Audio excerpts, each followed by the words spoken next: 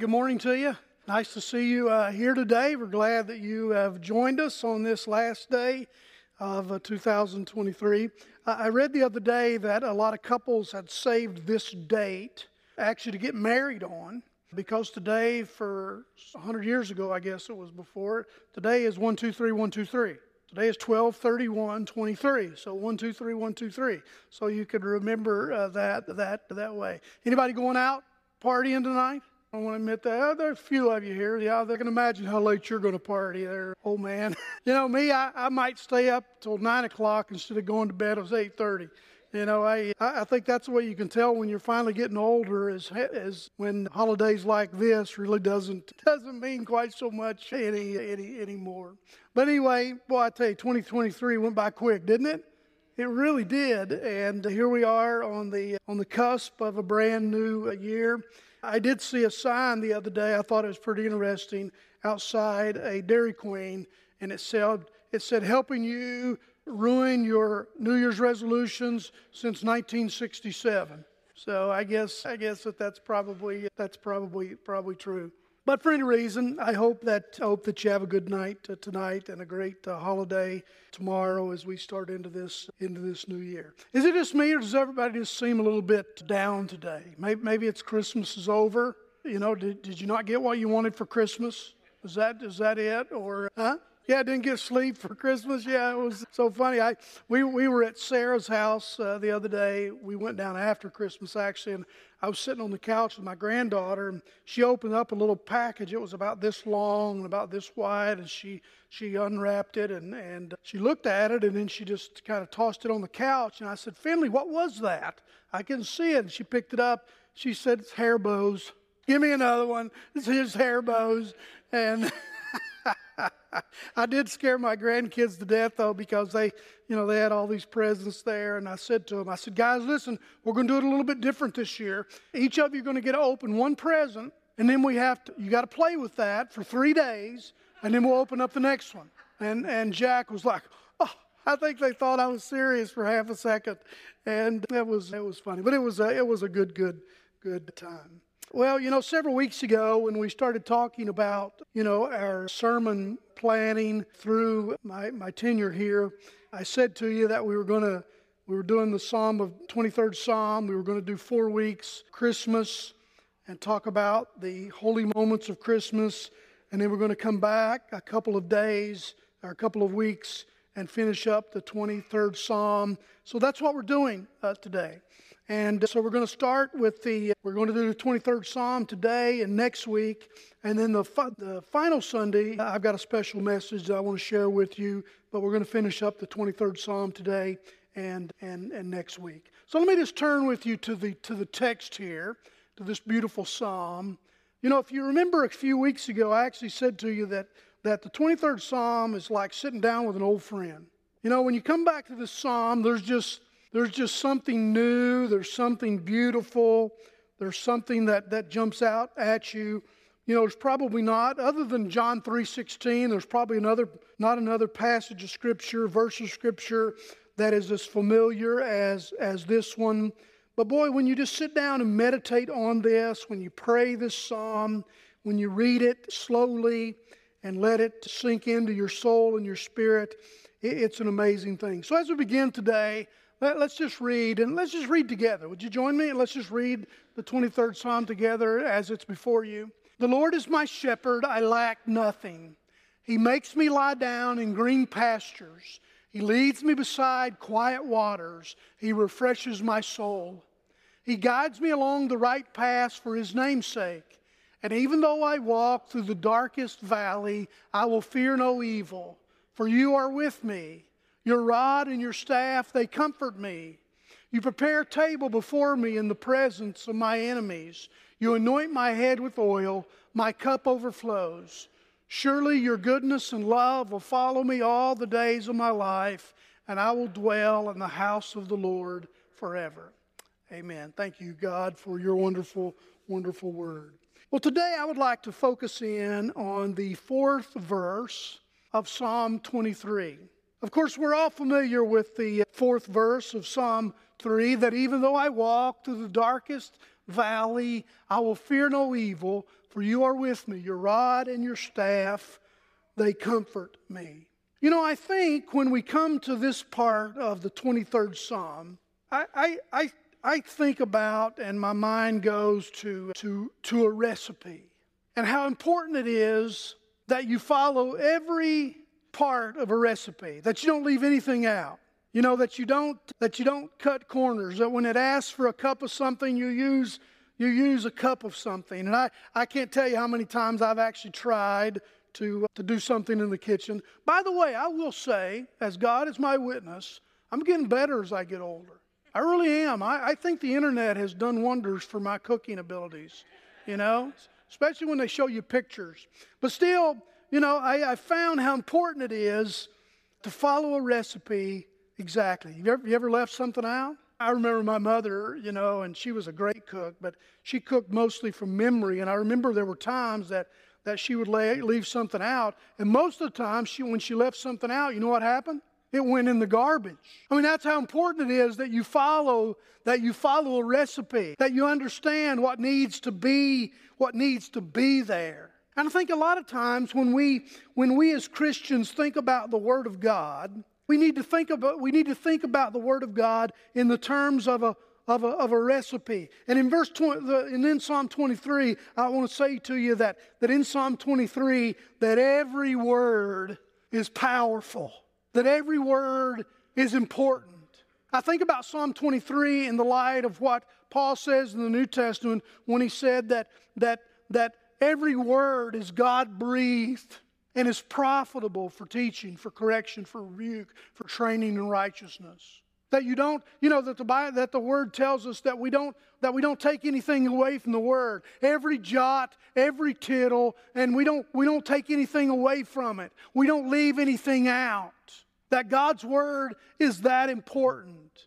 And I think when we come to passages like the 23rd Psalm, every word is powerful. Every word is important.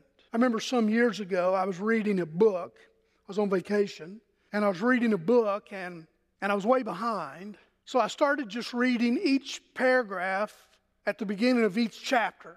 And later on, after doing that, I got the story, I got the gist, I found out what happened, I understood who did it. But then in talking to somebody else who loved that same author, and they found out that I'd read that book, they started asking me questions about this or about that or about this episode or when this was said or when this was done. And I kept saying the same thing. I don't remember that. I don't remember that. I don't remember that. I don't remember that. Was that part of that book? It's because I had left out. Although I got the gist of it, I didn't understand it fully. And I think the 23rd Psalm is like that.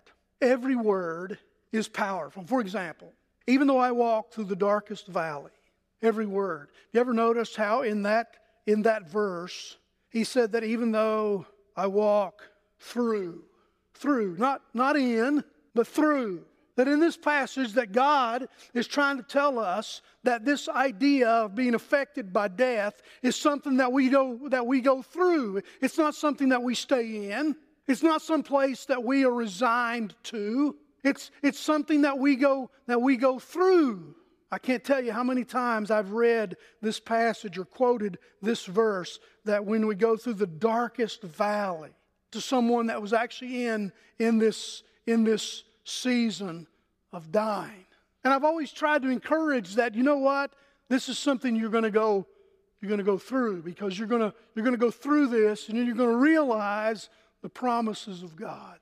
We have a neighbor. It's interesting because she has an interesting tattoo that one day I said something to her about it, and it talks about that adage that this too will pass. That was the tattoo. And I couldn't read the words, but and she said, it says this too will pass. It's up here on her shoulder, I think. And I said, what does that mean to you? Well, what it means is that I just need to understand that whatever I'm going through, whatever's going on today, whatever's difficult today, will be resolved tomorrow. And with God's help, we're going to make it through this. Even though I walk through the darkest valley, you will not stay in the darkness of death. Isn't it interesting that when people talk about dying, they always talk about seeing a great light at the end of the tunnel. It's interesting that the Bible describes heaven as not having any sun because it's not needed, because Jesus is there. He's the light of the world. And as we embark on this new year, I think that we do ourselves well if we recognize that whatever we're going through that is difficult now, that it's through, not in. We don't have to stay there. We don't have to reside there.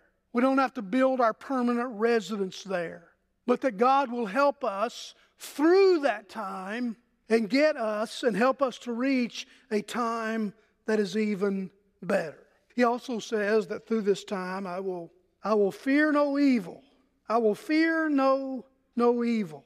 It's interesting what the presence of God brings us.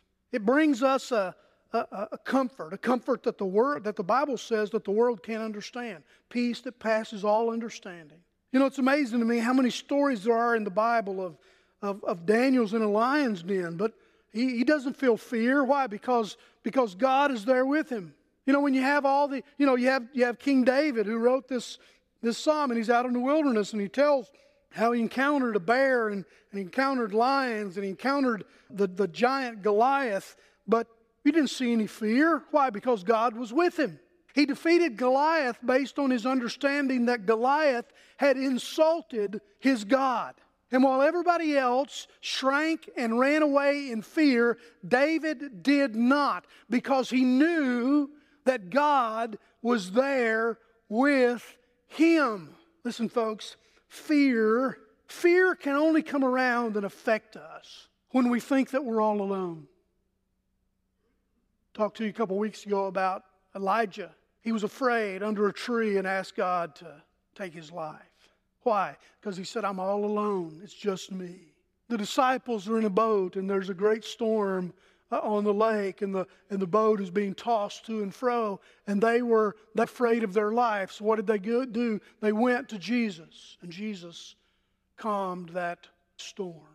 You see, we can choose to engage the storm, or we can choose to be outside the storm looking in at the chaos. I think of Jesus in the Garden of Gethsemane when they came to arrest Jesus, and Peter in all of his rage cut off the guy's ear. And Jesus said, if you live by the sword, you're going to die by the sword. Jesus had another way. He had calmness. And there's example after example in the Old Testament of how God went with his people in battle, and how he gave them strength to overcome even during times of great battle. You see, here's what I know. I know that the presence of the shepherd did not eliminate evil, but eliminated the fear of it. What does the Bible describe? The Bible describes in the New Testament that if we take the devil head on, that he will flee from us. That he has no choice but to flee from us. The presence of the shepherd did not eliminate the evils. There were still wolves around. There were still predators around. There were still robbers and thieves around. But the presence of the shepherd, while it did not eliminate evil, it eliminated the necessity to be afraid of it, because they knew that the shepherd was going to care for them. Matter of fact, the 23rd Psalm talks about how we can have comfort from the rod and the staff. From the rod and the staff. I want you to think about two things in relation to that. Number one, I want you to think about finding comfort in the discipline that comes from God. And I want you to find comfort from the leading that comes from God. You know, I don't know how many people can really, have the faith that they need to look at discipline as a comfort.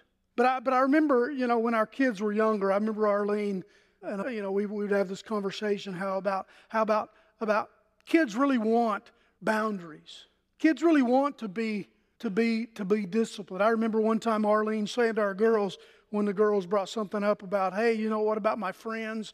I remember Arlene saying, listen, you go tell your friends that it's me, that I'm the one that's saying this is the way it's going to be. You don't have to, you know what I'm saying, put it on the shepherd, the sheep putting it on the shepherd, because the sheep want the discipline. They want the correction. They want to know what's right and wrong. And let me tell you something, folks. If you're here today and you have little kids or little grandkids, if you're not actively doing this, the world's going to.